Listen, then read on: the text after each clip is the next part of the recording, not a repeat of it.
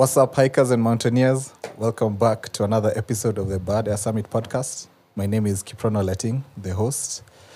And today we have a special guest. He's a special guest to me. He's someone that has inspired my hiking journey. I have hiked with his company, Hikemaniak, many times. And Hikemaniak is an outdoor tour company, specializes in hiking tours. They offer a wide variety of hikes in East Africa and also beyond East Africa in Nepal. So you can go with them to Everest Base Camp. And he also has an award-winning documentary named after himself. It's about his journey to Everest.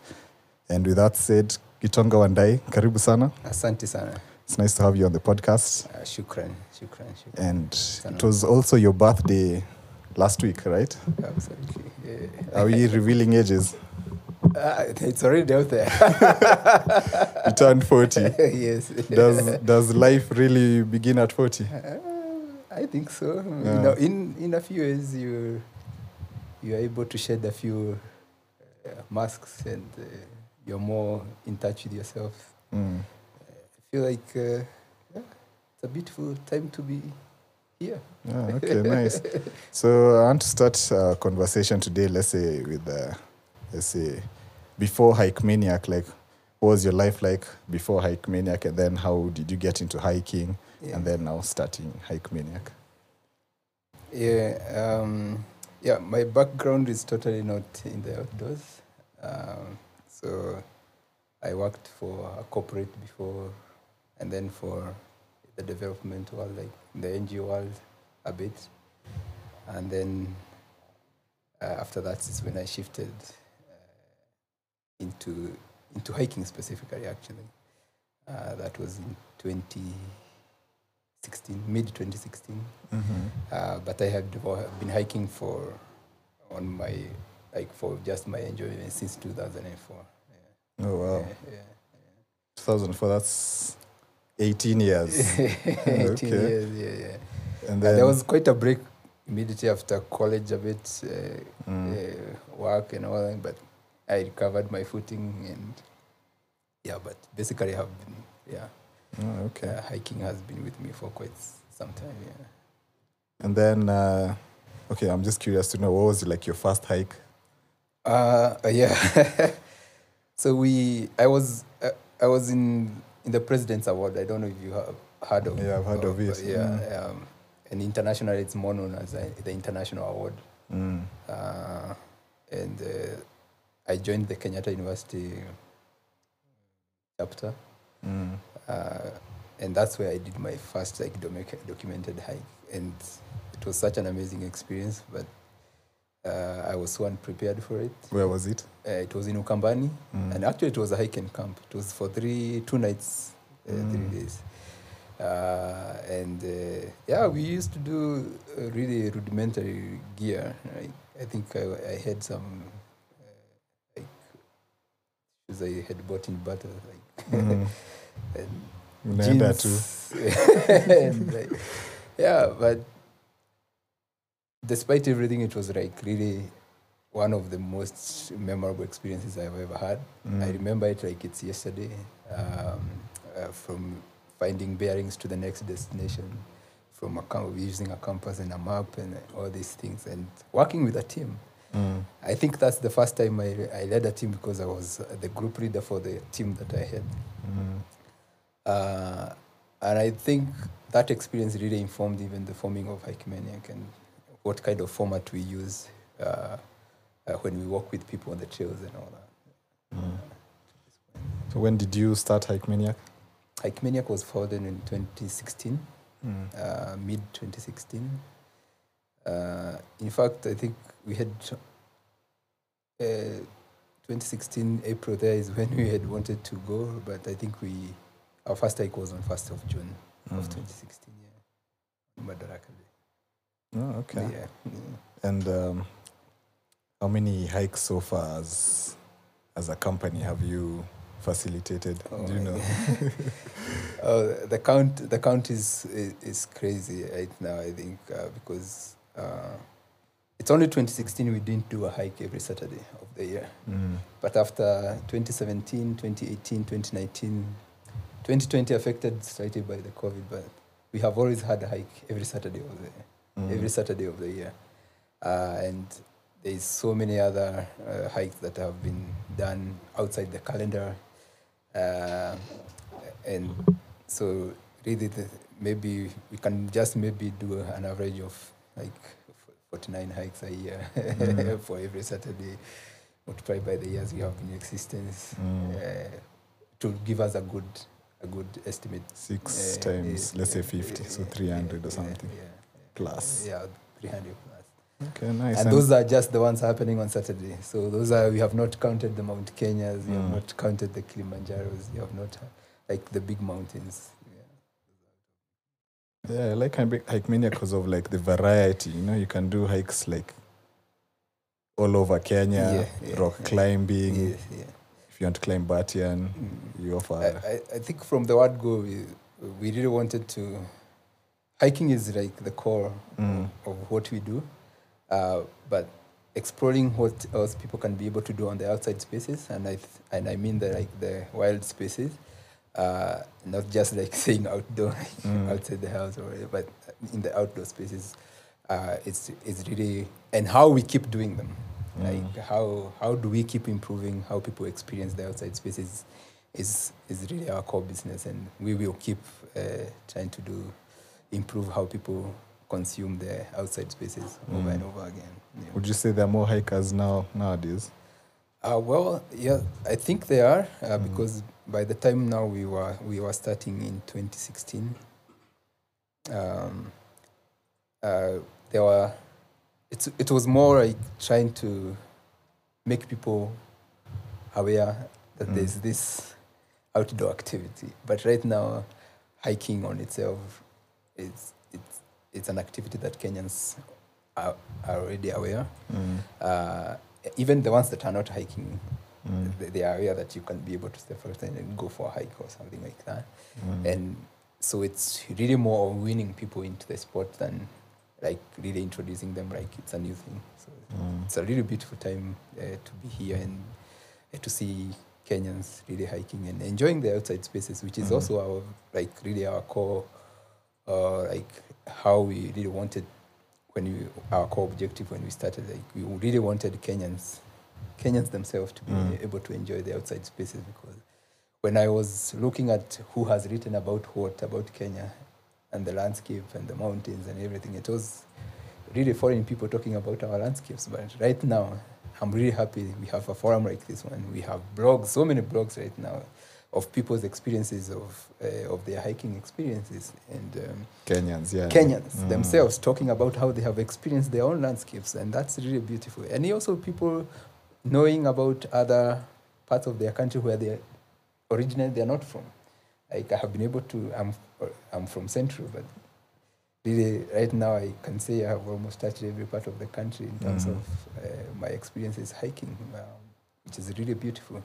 And it demystifies people's cultures, and we don't have to keep feeling like it's those people. Ni hawa watu pekee. Na ni wale, yeah. So, yeah. Even, like, I feel like people even getting to know their country in that way brings a lot of cohesion in the country also. Yeah, like it's... Oh, nice. So now I want to talk about like your documentary. Yeah. It's called Gitonga 2020. Yeah. And it's about like your journey to Everest.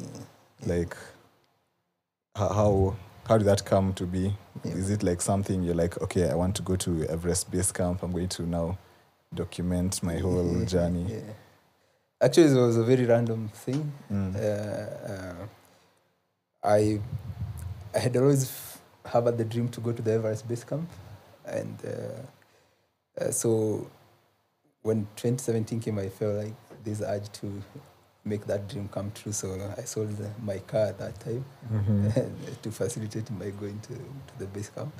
And it was really random. I was not even to take a guide. Or you can go by yourself? At that time, you could do Everest Base Camp by just yourself. But right now, I think they are trying to regulate how people enter the Everest region, that's the national park. So they are requiring that people have to. I think it's just the same thing as here in Mount Kenya, where they have to like you have to take a guide or something like that. Okay. So yes, but at that time you could actually go buy the permits and start your trek, and that's exactly what I did. I left home and I went to Nepal and then just when I was in the airport that morning, as before we flew to Rukla, I met this gentleman from the UK and a few others. I think he was with his friend he was actually not. I think he was with his friend, and we started chatting, and we got to know each other. And I think by the third day, we decided to do this random thing. And so it happened on the trail. Yeah, like interesting. And I think it was. So we talked at Lukla, then I think overnight at Fakding. You are aware of these places now. And by the time we were getting to Namche, we were already now thinking of how to come So up what captivated him? There's something that captivated him. Well, first is I think it's just our meeting. He was also like resigned from his work, and he was also searching like a new path, or he was on his own path to like pursue film and do something for himself. And I also was really in a space where I really wanted to know if this outdoor way is the way like I really wanted to go towards, and what I wanted for it. I really wanted clarity on that. So, and I was also about the dream to go to the top of Everest, and I think that really fascinated him as a story, and we decided to do something together. Yeah. It's like as a whole journey. Yeah. Because the documentary, I'll have the link below for you to check out the documentary. It's very nice. Yes. And then it won the Kisima Awards for Best Documentary. Yeah, and and a few other awards internationally. I think we also won something for Kedal Mountain Festival, and it also featured in Banif Mountain Festival. Those are really like prestigious mountain festivals. So now, for you to sell your car to do the trek, like, what did it mean for you at that moment? The trek itself. It really meant a lot, and because I really wanted to do something really special for myself, and to go and experience something different. I think that was the biggest thing. Like I really wanted to go and experience something that was beyond what I was already like. I had been like to the East African mountains, and I really wanted to see how the world out there in terms of hiking looks like, and just the travel in general really opens up your mind in terms of how you think and how you do stuff. Yeah. What year was that? That was February 20. Actually, it was during winter. It was during winter. Yeah. So it was February 2017, and actually what informed is. From my research, I noticed that it was less crowded because, of course, from when you read something, sometimes people can paint like crazy pictures, like it will be so crowded, and even they said like some tea houses you cannot find even a bed. So for me to be on the safe side, I really wanted to go at a time when I really knew that I would find accommodation, and since I didn't have a guide, I really wanted to be sure of a number of things. Yeah. It's interesting. Like, did you have a map then, like, to know where to go? Yeah. So at the time, there was this guy we used to hike with. It's called Charles, and works for. I don't think he still works for Car in General at the time. And he had this Garmin watch, and I started exploring with it. And he told me you can load maps. So actually, what I did before I left is I bought a Garmin watch, and I loaded the whole Everest Base Camp trek on it. and that's what I was planning to. But when I got there, the things were really there were so many people to interact with, and the trails are also really well marked also. Oh, nice. There's was it during the trail that you're like, okay, now I'll do this trek and then climb Everest later, or had you decided before you started the trek? Well, I felt like I really wanted to do the dream itself to go to the Everest, but I also wanted to like have this understanding of the region, and there's one way you can have just a dream, but you also now need to take like steps towards it. And one of the things was to go to trek to the base camp to see the mountain itself, and also just to learn how like what do I need specific. Of course, you can find this information on the website, but really you really need to have tangible information about the region and about how to go about the climb. Yeah. And how was the feeling like to see it? Because there's this scene like in the documentary. Like, I don't know, was it when you're in Kalapata or base camp? When you saw Everest, it was like an emotional moment.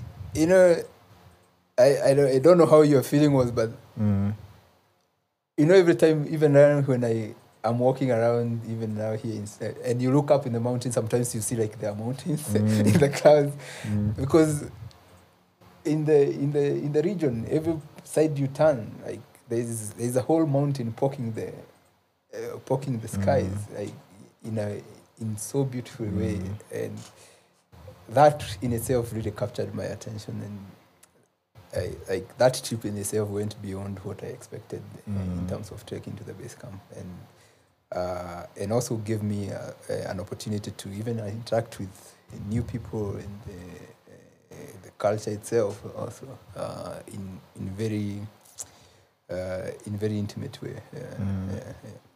When it was after the trek, then you're like, okay, I'm going to set a date.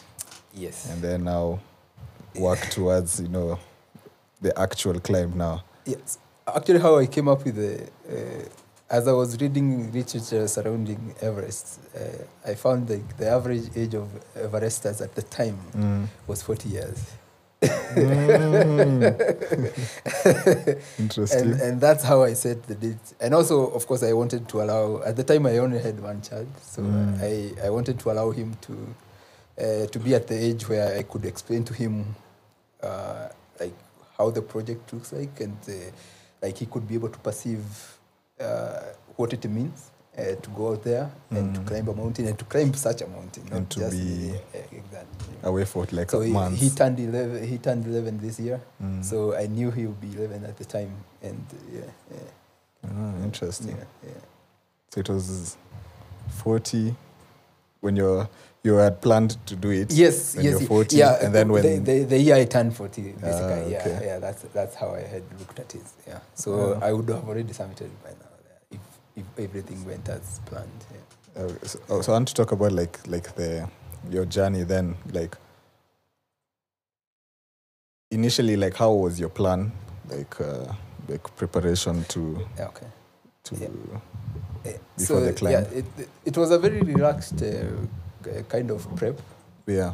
Because there was a whole 5 years in between the time, actually almost 6 years. Yeah. In between the time I was there and the time I had decided now it's when, and much of it I knew the problem would not be so much on the physicality of it, but on the fundraising. And it was really quite a struggle to approach and talk to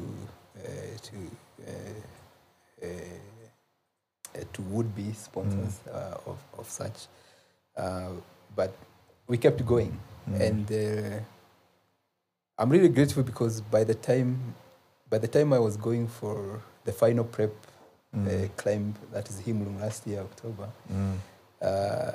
there was a substantial amount for me to be able to do at least Himlung, which cost almost $10,000. $10,000 USD.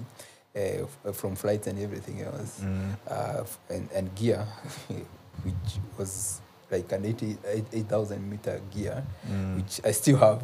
It's just waiting for me to be ready to go to the big mountains, and I'll be able to. What's the average cost to do Everest? The average goes, I think between 50,000 to 6,000, you should be able to comfortably do the Everest the Everest climb. Yeah. It's like 6 million about shillings. 6 million Kenya shillings. Wow. Yeah. So during like you said like your last prep was Himlung Himal. Yes. Everything was like going according to your plan in terms of preparation, readiness. Yeah. And then I know like what happened, how you couldn't be able to do the climb this year. Yes. And then so I want to talk about like your experience now in Himlung Himal, right? It was a 7,000 meter. Yeah, it was a 7,000 meter. And then this is the prep now to do.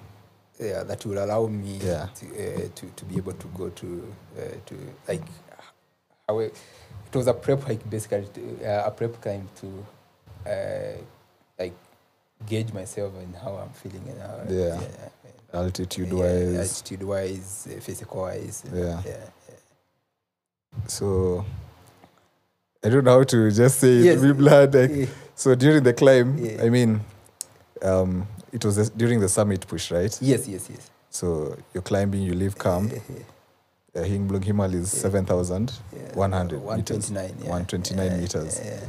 And then everything was going on well, and then so you were asking about the incident on the summit day. Yeah. So these are of course the events. I try to narrate them in a recent speaking engagement that I did. Engage talk. The engage talk. But so the prep, the climb was really going very well. I didn't have any issue of altitude or in, like beyond what I have ever felt before. In terms of, it's not like when I say it's not like I'm not feeling. Of course, the altitude at that level is very suppressive. In a mountain, like beyond 5,000, you already start feeling some form of either your stomach is rumbling, you have a headache, or just the feeling like you're a bit low umechoka. Umechoka. But we had a very good and relaxed climb itinerary. I think we arrived in I was in Nepal by 17th of October. Or 15th of October. Last year. Yeah. I departed for Himlung on 17th and reached the base camp on 24th or 23rd thereabout. And I think after that we did a few orientations about the climb, how to manage a fall, how to really intense training on the base camp. And the base camp at that time was really covered in snow. It's almost knee deep snow. But it had already stopped snowing and the sun was coming out almost every day. It was really beautiful. And we started the rotations. We did the first rotation to Camp 1 and came back to base camp. Rotation 2, go to Camp 2, touch Camp 2, come sleep in Camp 1, and then return to base camp. And then we were waiting for the last. Actually, they were suggesting like the last window of the climb. Yeah, because in November now we are in the Himalayas. We are starting to touch the winter. But there were very strong winds that were in the higher mountains. And on that we departed. We departed the camp, base camp, in good shape and in very high spirits. In my party we were 3 of us, and we had already really gelled as a team. But when we got in my team, a lady from Netherlands and a gentleman from Germany, and but the following day going to Camp 2, the lady from Netherlands decided to turn back, and we proceeded with my friend Tobias to Camp 2. Yeah, and we had there was not so much sleep to talk about in Camp 2, How high is which Camp was 2? 6,200. But we by midnight we started on 4th of November last year. We started our way up Himlung, and it's only in the morning, like about 6:30ish there, or maybe earlier, maybe 5:30. The mountain, sometimes the light can come a bit early. So, but that's the first time I noticed that there was a problem with my vision. And it was a bit foggy, blurry. I could not see very well. So I asked my guide, my shepherd at that time, and I asked him, "Is it foggy or it's my eyesight that is not okay?" And at first I ignored it. Like it's nothing. I have never seen something like that. It has been the night, so I had already ruled out there's an event of snow blindness because there's no light shining back to me. So and 30 minutes later after that, that is when I went totally into darkness and I could not see anything. But on the flip side, probably that could have really been the only thing that probably saved this hand from frostbite, the whole of it. Because if probably I could have gone, because I think I was freezing, but my mind was not registering it. Because the cold I was feeling is the cold it's not something that I have never felt before. So even when we are going down after that incident, when I decided, and this was at about 6,950, when we decided now I am not seeing it, we have to turn around and figure out how we go down. There was, other than that time, the actual time when now we are trying to figure out how to go down, which could have been harder, but it was easy. And this is now where the rock climbing skills come in, because it was very easy to, even without seeing, I was very easy for me to like abseil.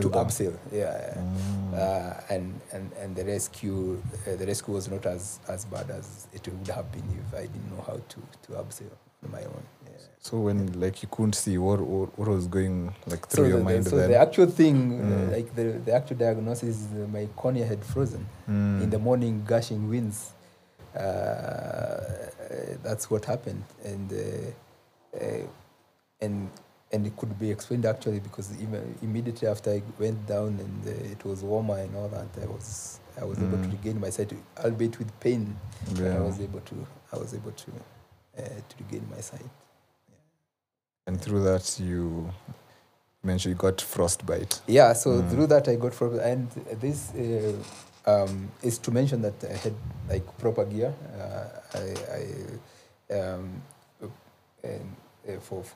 For a 7,000 mountain, and both hands were in the same kind of gloves. But maybe probably this because it's the one that was holding the. It's called what? This guy. Juma. The Juma. Maybe it was more exposed to the winds and all that, because it's what I was using more on the mountain could have. But then again, it doesn't explain how the other two survived. So there's always a lot of questions surrounding that. But we are here. We are here now. So after that, I got an evacuation from about 6,400 from the mountain, 300 there about. Helicopter, and went to the hospital, and we tried to do what we could do to get the hands back. The eyesight was already back. But eventually I came back home, and the doctor's recommendation was, of course, it's a very funny condition actually, and probably everyone going now up to going to a higher mountain, and especially because in the Kenyan context, this is now when we are starting to experience the big mountains. I think people should be able to take deeper and more to pay more attention with your body and really to feel how. So like for frostbite, what's like the first things like they try to do? They say for the frostbite, there's nothing much because, and especially from the hospitals in Nepal, really. Probably I would have gone into an oxygen chamber to try and get more oxygen into the fingers within maybe 24 hours or so, which didn't happen. Yeah, but so more if you know that you're not going back to the cold, there's very easy remedies to put the fingers into warm water and in intervals, and in the hope that actually you might recover. Yeah.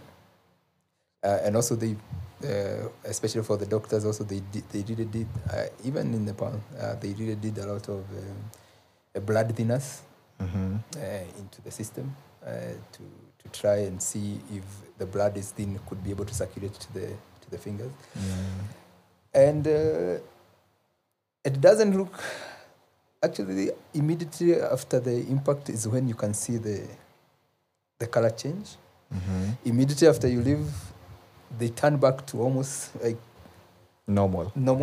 You cannot even tell like there's any, unless you're in a cold place where you can feel like actually the fingers have. And now the rot is a very gradual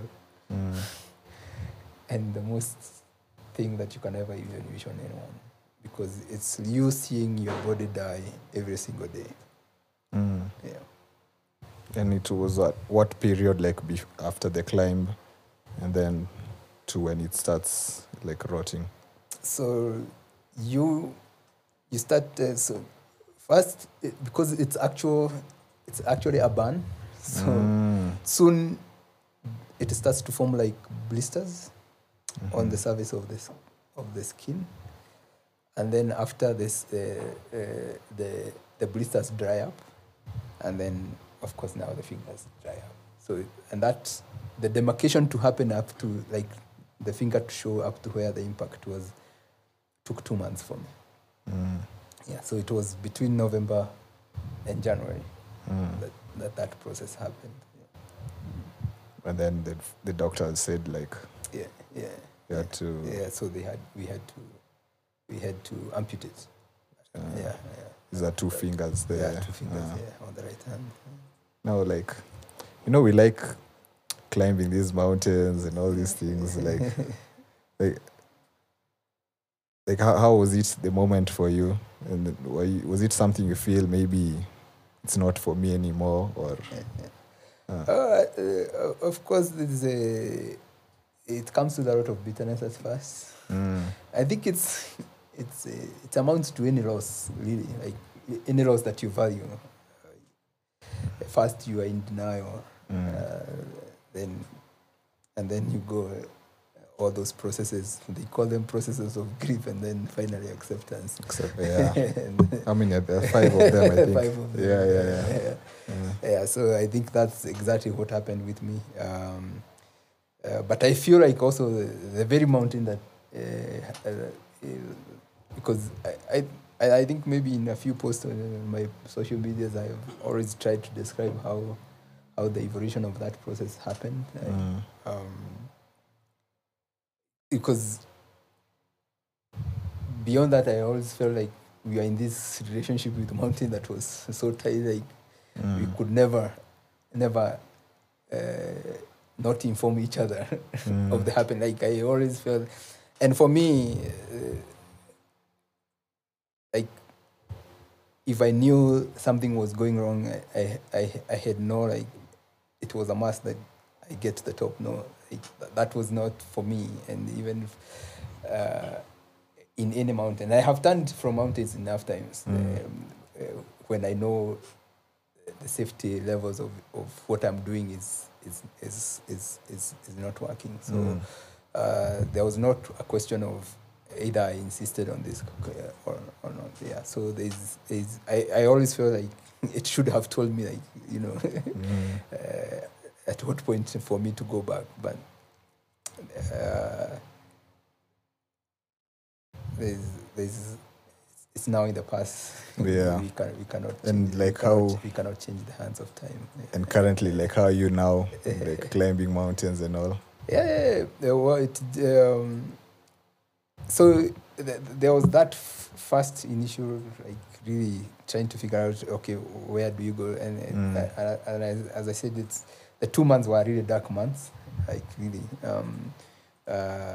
But I'm also grateful for family, of course, really because there was a time like I would not be able to use this hand for anything, because the doctors had already recommended that it needs to be dry at all times, so that it reduces the infection on the affected parts. So there was a lot of really being looked after, almost like a child. So like, there was a lot that went into family to look after you before, but mostly after the surgery. Like really, there was a lot of really close care, where people have to be there to take care of you. Yeah, and then friends also, really friends who came, who sent presents, who sent books, especially at that time. Your books. The book, Fiction or non-fiction. Fiction and non-fiction. Really, Okay. those are the things that really used to keep me alive, and people coming over to just talk stories and previous adventures. That's why really, really amazing times for to see people just come and have a conversation at that time. And how is life nowadays? Yeah, now I think the process for the surgery took about 2.5 months, because there were a number of surgeries, that 3 of them, and then immediately after I had a travel, and one of my friends took me for a hike, the first hike, and it was out there in Europe, so it was really Doris. Doris, yeah. After that, I think it was really things happening in very quick succession, because immediately after I came from that trip, we were ready to go. I think after 2 weeks, we were returning to the base camp.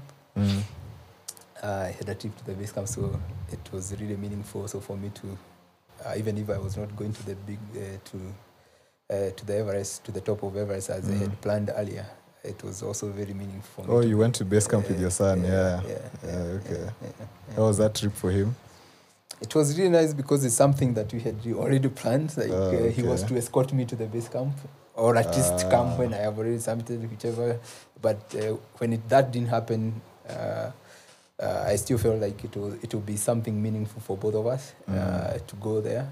And I think in a big way, it demystified that journey for him. And what it would have been like to, and I think now more than before, he really understands what it means to go to the big mountains. And He's a hiker now.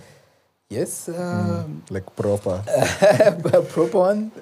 But sometimes he also takes quite long breaks, especially after a big mountain. He will tell me, for now it's okay. I want to do. I want to do other things. So like, for example, I think when we did Mount Kenya the first time, he was 7 years. Wow. Yeah. So, and then it took quite a long time to not long really, but like 2 years. It took him 2 years like to feel like he really needs to go. So we started training again, and we did it when he was 9. So we went to Mount Kenya. We have been to Meru. We have been to Kilimanjaro. Kili. Yeah, and now to the Everest Base Camp. Yeah, so wow. It has been a beautiful time to spend time also with him. That's nice. And now he's 11 years old. Yeah, he's 11. Yeah, he's 11 now. 11 and a half. You know, I was asking a lot like about like your recovery process, because you know, in mountaineering, you know, these are the risks that can happen. Yeah. So like, and for you, it was like as a first time. Yeah. And had you known of anyone else who had gone through that, let's say frostbite? Yeah. Yeah. or something. Yeah, I think in April, James Oh, Moyer. James Moyer, yeah. Yeah, but also within the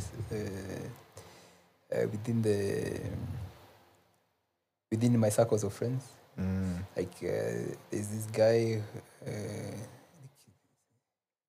his team. He also suffered like a few months ago. He really suffered a bad frostbite on Annapurna, and we have been in communications like in terms of recovery and all that. But he summited the Annapurna and came down. But he was rescued from, I think, Camp 4. Yeah, yeah. So there's quite a lot you talk to people, and even Moya himself, we really talked a lot during that period. Of course, he has been ahead of me in terms of that process, but of course the recovery process was totally different, and the journey really are very unique also. Like how you come back. Yeah, I think for him it's more of running and. So like I have to ask, like, do you think like it's worth it? Like really? Oh.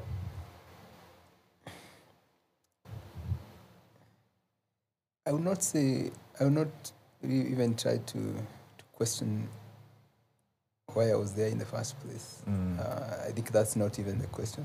I think for me, I feel like that's where I was meant to be at that point, and I have come to make peace with it. I think in every situation you find yourself in, you have you have to make a decision of how you want to take it as a person. And you find these things even anywhere. You can have your accident even in your couch at home. So for me, I have of course, it's not something I could say like it's an experience that is present or anything, but I have no regrets of choosing the life in the mountains at all. And I feel like this is the space I'm supposed to be in. Even at that time when I had injury, I was itching to return outside. And even the magnitude of the injury itself, I think if I didn't have a mountain background and have the same injury, I think it would have been a very big toll on me. Say I lose something, but I don't have the experiences of being in the mountain. I think the mountain itself helped me also heal. Like knowing where I have been and what I have done, there were enough things to tell me you have lived and you have lived well. Yeah. And it was this year you climbed Batian, right? Yes. Okay. So and that's the amazing thing, and the bounce back also. And this is also to commit to. Like I have a very good friend called Sam, who is a climber. I was very conscious about coming up back to climbing, especially hiking would have been easy. I would have continued hiking. I don't think it would have prohibited me, other than maybe when it is cold or anything of that. But climbing really requires me to hold rock and climb and do stuff and really hold gear. The hands need to be really on point, otherwise you'll drop gear or you do something. And I think it has really helped me to bring back the hand into full functionality. Climbing itself, in itself, has been amazing. So we met one morning, I think after I had come from the base camp this year. I think it was in May. We met somewhere in Yaya for breakfast, near Yaya there. And he told me, just come. You will never know what your hand can do until you do it. I think that changed everything. Yeah, especially in terms of climbing. I think I appreciate that moment very much. Interesting. And you still have plans for Everest? Yes. Or the 8,000. Or the 8,000. So just an 8,000 peak. Yeah. I still have interest with the 8,000 and the big mountain specifically. So yeah, and we have plans even for next year. I'll still be leading an expedition to the base camp and to the 6,000 next year. Island Peak. Island Peak or and Lobshe. Lobshe. Hopefully you'll have people subscribe for both. So okay. so we'll still be playing in the mountains. Okay. It's amazing how even like after such experiences, you keep going, you know. I think it's what life gives you back. So,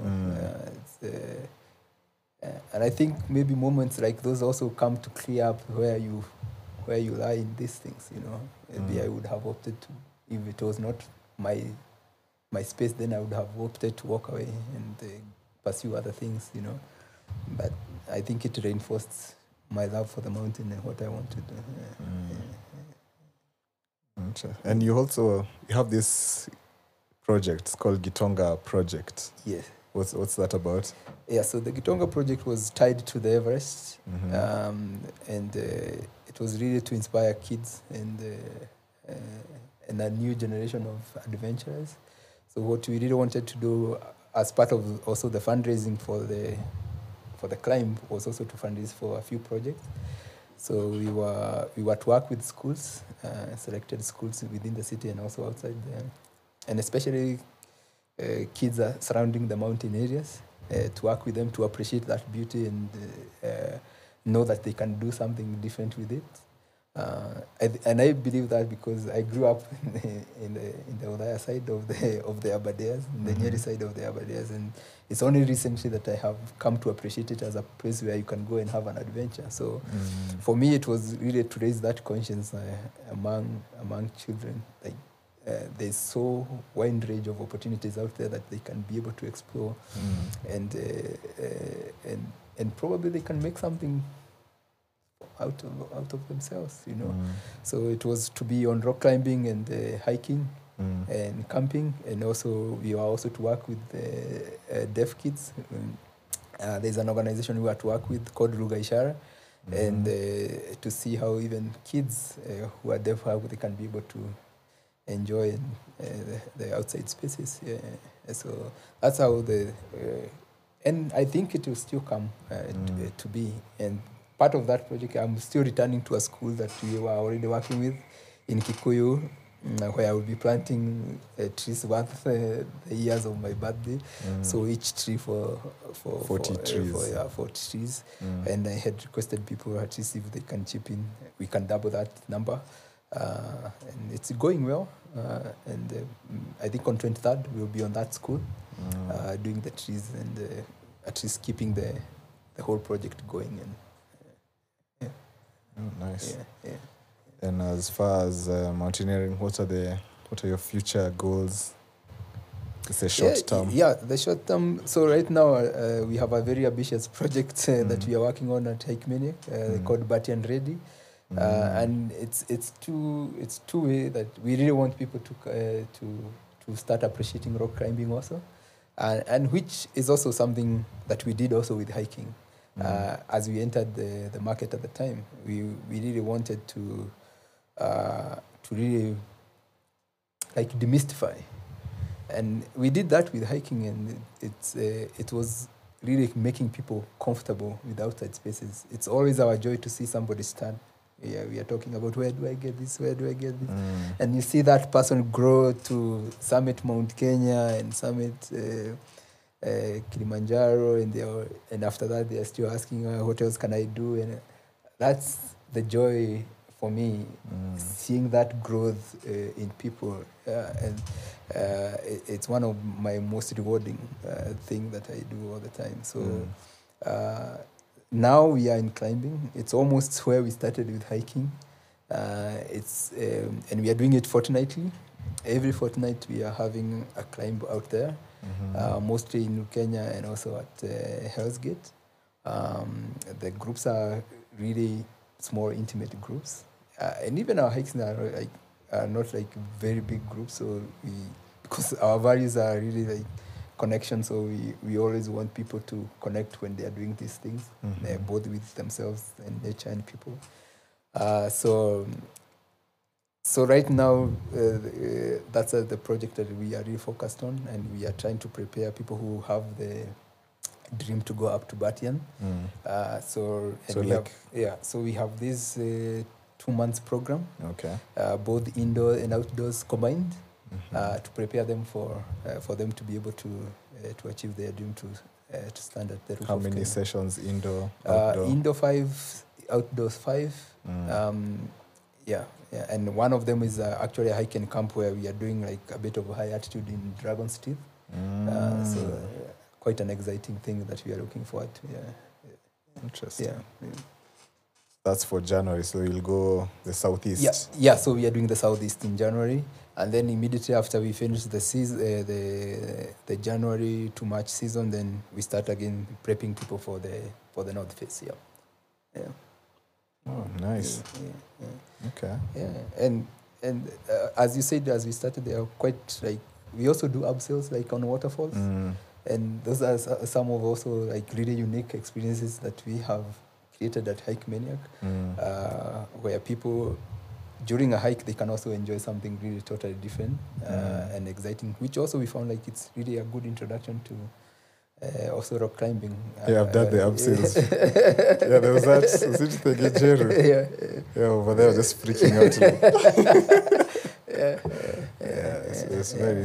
It's nice that you're doing such programs. You're offering people such opportunities, because now we even see more Kenyans climbing Batian. Absolutely. Before it was just tourists. Yes, exactly. And for me, that was the really key. Like, it's good that people are coming to our country to see, but actually, like, one of the things, I worked for an American, and this is maybe off cuff. I worked for an American as an intern with his campus, and she took me to the north, to the north, actually northern Kenya, northern, where we went for some all the way to Chalbi, Gurunit and all those areas, and at that time she's the one telling you this part of Kenya, and to some extent you feel really a foreigner should not be telling me how my country looks like.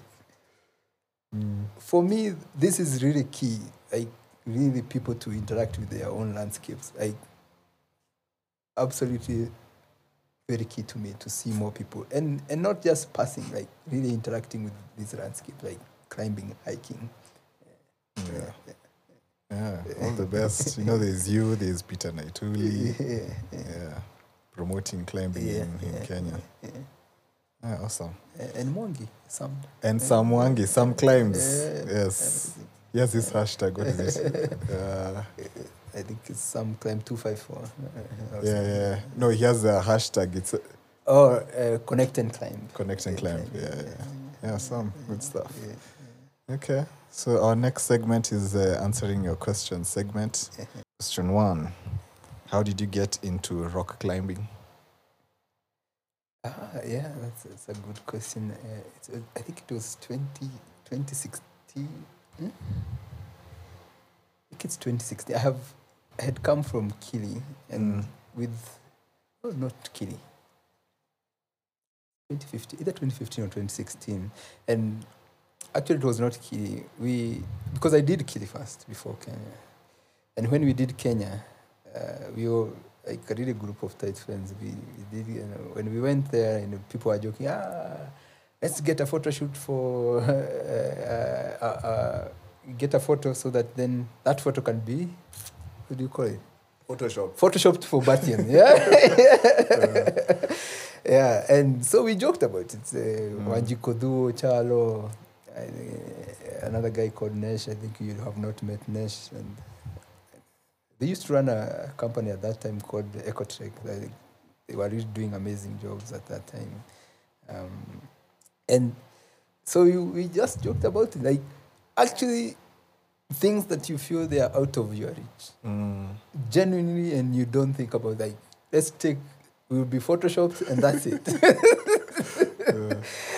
And, but there was something that was growing even at that time. Like, really, every time you are you are feeling like you really just want to do something more and better, and also like really appreciating that these things are not for a specific type of people. If you put your mind into it, you will be able to achieve it. And that's how I came to do. And we went to Hell's Gate with Charlo at that time, and another friend of ours called Kush. I think you met him at the Engage. And we started training, and we did. But of course, sometimes you start as a group, and then people drop so I out. ended up going to that first attempt on my own. But I did with the Naituri. He was a teenager at that time. And the attempt was also really risky. There was rock falls. The weather was not conducive, and I had a number of other 4 of them. I had 5 failed attempts for Batian. Wait, 5 failed attempts before you submitted? Before I submitted. What? Yeah. So you submitted on the 6th? On the 6th time. Yeah, Wow. yeah. And one of the time I was 1 pitch to the peak. And you had to turn around. 1 pitch? 1 pitch. When the two And it was a tricky pitch where like, we didn't have like the climbing shoes, and the normal hiking boots could not be able to like grip, and we felt like it was for the lead to be able to do it. It was we didn't want any crazy things that we just decided to turn. Took back. 6 climbs. 6 climbs. But people are lucky. Wow. Other people have been lucky and they have been able to do. But I also appreciate that process because it made me know whether I really wanted to do something or not. And for me, that's really beautiful. It has really made me bond with that mountain in a big way. I almost feel like I know both sides of the south and the north so intimately. So now to continue, like what kept you going like that, as in like muhimu tuende summit.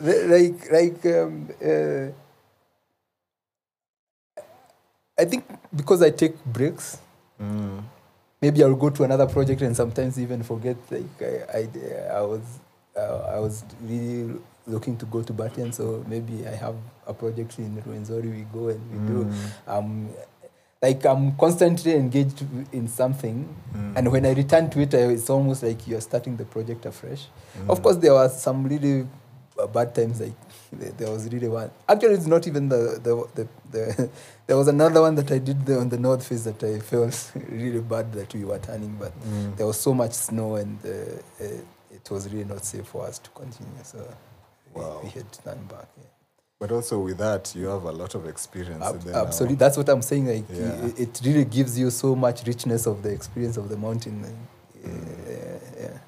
So for your Batian Ready program, like how much is the cost? And then it's when is it?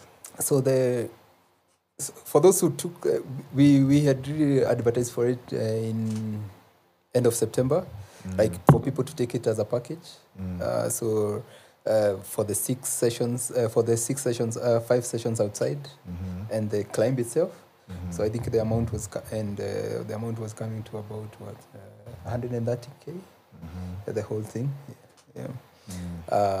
5 sessions outside, 5 sessions indoor. No. The indoors it's minus indoor. It's minus indoors for the package. Yeah, because those ones we pay directly to the gym. Blue Sky. Yeah, to Blue Sky. Oh, so it's 5 sessions outside. 5 sessions outside Hell's with Gate. a hike and camp, Hell's Gate and Lukenya, and Satima. and then the climb itself, and through the southeast face. What's so the our base camp is Austrian Hut. Okay. Yeah. The maximum number. So we have really distributed the attempts. So they will range from early January, end of January, early February, end of February, and one in early March. So we will spread out the team very nicely across. So how many people? Is it one person? Or? The guiding is 1-to-1. Okay. Yeah. So that we have made because we need to increase the chances of somebody making it to the top. Nice. Yeah. Tips for beginners and hiking with kids. That's really nice. Yeah. So I think it's to start small. I ride motorbikes. And the first time I met this this guy we hike with, but he's also like big in the riding. He's called Moses Derito. I don't know if you have hiked with him. Yeah. And he asked me which is the appropriate bike that you should start with. And of course, this is the guy who rides like the top of the range. Yeah, the top of the. And he said, like, just look for a boda boda. Do the and train with it. Like the lowest CC probably, like just a low CC just to get hand over. And I think for anything that you're starting, aim to start small and gradually keep going. And so don't feel bad to start with Karura if that's what is available for you at this point. And go to Ngong Hills, go to Kereita, go to all this easy Kijabe. And there's variety, Rongonot. Yeah, like just start. And even if sometimes don't even aim to finish, just go and do something. And once you're there and enjoy that experience, I always try and see people enjoy that first experience because it will shape the way you move forward. Moving forward, if it's for you. Move forward from that. Yeah, but I think starting small is really okay. And for kids. Hiking with kids. And for kids also. Sometimes parents we fear so much, especially being with kids outside. It's already fearful to be with a kid in the mall sometimes. It's even harder to be the kid on the outside spaces. Maybe you are fearing they will get injured or they will get... Yeah. But I find, like, with my experience with my children, it's I think I have the easiest time with my children when I'm outside because you don't even struggle with how to entertain them. There's so much to discover. There are butterflies, there are insects, there's water. Just chatting. And then for kids, then also you should not have like really big goals, achieving big goals. You just have, wherever they get, if there's kids that can walk really quite distances, then you just let them from wherever they get. You can try and encourage it, but when it's done also, because you have to measure the energy of returning, the return journey. So I'm out of Beba. So but they're enough quite easy trails for kids, especially kids between 5 and 10 years. They're enough kids. I would recommend Karura, I would recommend Ororua, I would recommend Ngong Hills because you can go even to first hill or second hill and you say you're done. You can go to Gatamayo, Kereita, Kimakia. It's quite a lot of trails that you can actually and actually in a trail you can experience your child as long as you're not aiming to like get to the summit or anything. And that's how I do it. Especially for the big mountains, I cannot put so much pressure on the boy like Wandai. Like you have to do this. Because otherwise, at the end of that experience, is either you have them or you don't. Yeah. Forever. So you have to... And sometimes they are big investments. Like for me to be with him in Kilimanjaro, it's quite something.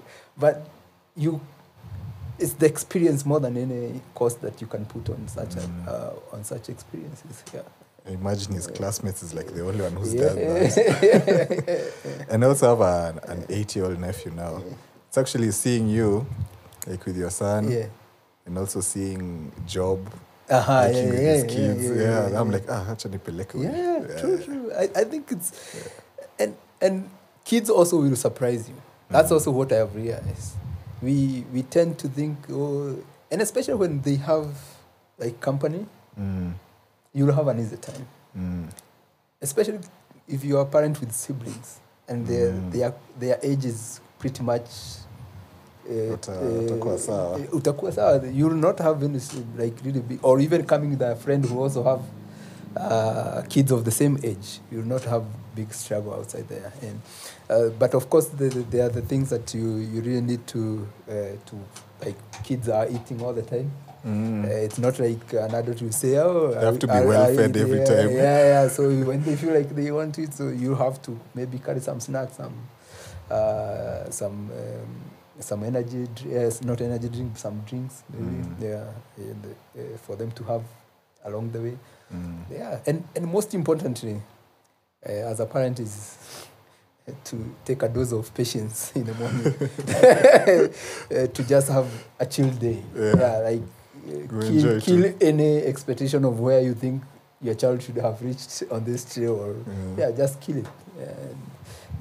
It's about and especially before they understand how hiking is going. You know, you already know maybe there are summits, there are what. Maybe as you're starting, the child doesn't know those things. So allow them maybe now to start appreciating the sport itself and what it means. Like people have goals to reach summits and all these things. And once now they're there, like now and I will say, hey, the next time I really want to get to this peak. Already now he's appreciating the the reward of getting to a summit. But when he was younger, if you just push and push, then you are pushing him outside of the sport. What snacks do you carry normally for a hike? I love the carrot strips. They are really nice for me. I really find them. Hoping that you get the really sugary ones, like sweet carrots. The sweet carrots. I love that. Also oranges. I love apple. I also do sandwiches. Sometimes I do, especially when I was in the vegan world. I was also doing like mushrooms. I still do cooked mushrooms. Cooked mushrooms, and then I do like a sandwich for that. It's really nice. I love it. And so I think those are some of the energy bars. There are like really quality energy bars out there nowadays that people can do. But I think maybe what you can insist on is on that energy bar. What does it have? The granola is really good with dashes of raisins, dates, also good. I don't take a lot of them, but one of it and just put in the mouth. It's just these are healthy snacks. I don't do. For me, I don't do any processed like really instant like glucose or even sodas. But I'm not saying for people who want to enjoy their soda, it's okay. No, but these are your snacks. But for me, and they stay a lot. Like they release the energy slowly, and that's the beauty of them. Especially a banana. For sure. Now this one is. Did you ever feel like giving up? I guess. Now after your incident. Well, you feel the punch. Definitely, you feel the punch. But after you internalize everything, you rise up again. I think that's the beauty of everything. Is appreciating that you can go down, but don't stay there. Always come up back again and go. And for me, like really pushing for something that you strongly feel in your heart, you should never get a reason or excuse for it. Always keep going, because that gives you the reason why you're here, like the existence of it. And when that is removed, then you are just living very mediocre life, I think. For sure. Would you ever do the 14 peaks? I think it's something that could be done. It's not something I could rule out, but as you have seen, especially in the experience, because I know most of Kenyans have really watched the 14 peaks. It's really capital intensive, these things. And like for example, even for me, by the time I was going to Himlung, I didn't have budget for Everest, and I was really hoping that the summit of Himlung will really raise the interest and the attention of people to see that this is actually coming, and it should and it would have, I think, and I think we would have been set to go to the Everest in April this year. But it's what it is. It is what it is. I believe it can still happen, and it can still happen. No, I have not ruled out the possibility of. Actually, if you look at all the peaks, the 8,000 peaks. I still feel the Everest is the most accessible and very doable peak. Support and everything. Of the 14 of them. So this is a producer's question. How long would it have taken for the condition, like when you got snow blindness, would it be irreversible? At what point? Oh, well, After I how cannot long? really like, give specific, but like even how the other conditions like frostbite happen. Yeah. They say maybe like within, if you have not seeked attention between 48 and 72 hours, there's a very good chance that you are losing something. Yeah, and I believe even the eyesight, if you have like the cornea is frozen and it's frozen for that period, probably also it could probably be not reversible. And if maybe it gets back, maybe it's impaired. Yeah. So once it happens, you have maximum 3 days to get help and to leave. To get help. Yeah. Wow. Yeah. Okay. So any like words for the Hikemaniacs out there and for your people? Yeah, big shout out to anyone who have ever hiked with us, climbed with us. Amazing. You are the reason why we keep moving and keep exploring new dimensions of how we enjoy the outside space. And from us, from Hikemaniak team, we'll keep bringing to you these beautiful experiences and exploring more. We have not, and there's still so much to come. Like the world out there, like maybe in the Western world, they have national trails. So this is something that is really key to us at Hikemaniak, that one day Kenya will have a national trail that maybe starts from the coast and cuts across the country all the way to the north. Nice. And maybe people can do it either as sections or as one thing, like the way we have the Appalachian trails in the US and the Pacific Crest trails. It's a nice project. Yeah, so I believe maybe one day that will come true. Yeah, and as we keep pushing boundaries and pushing limits in the outside spaces. Nice. Cheers, Gitonga. Asante sana. Cheers for coming. Cheers, man, for having me. Appreciate it. And that's our episode. See you on the next one.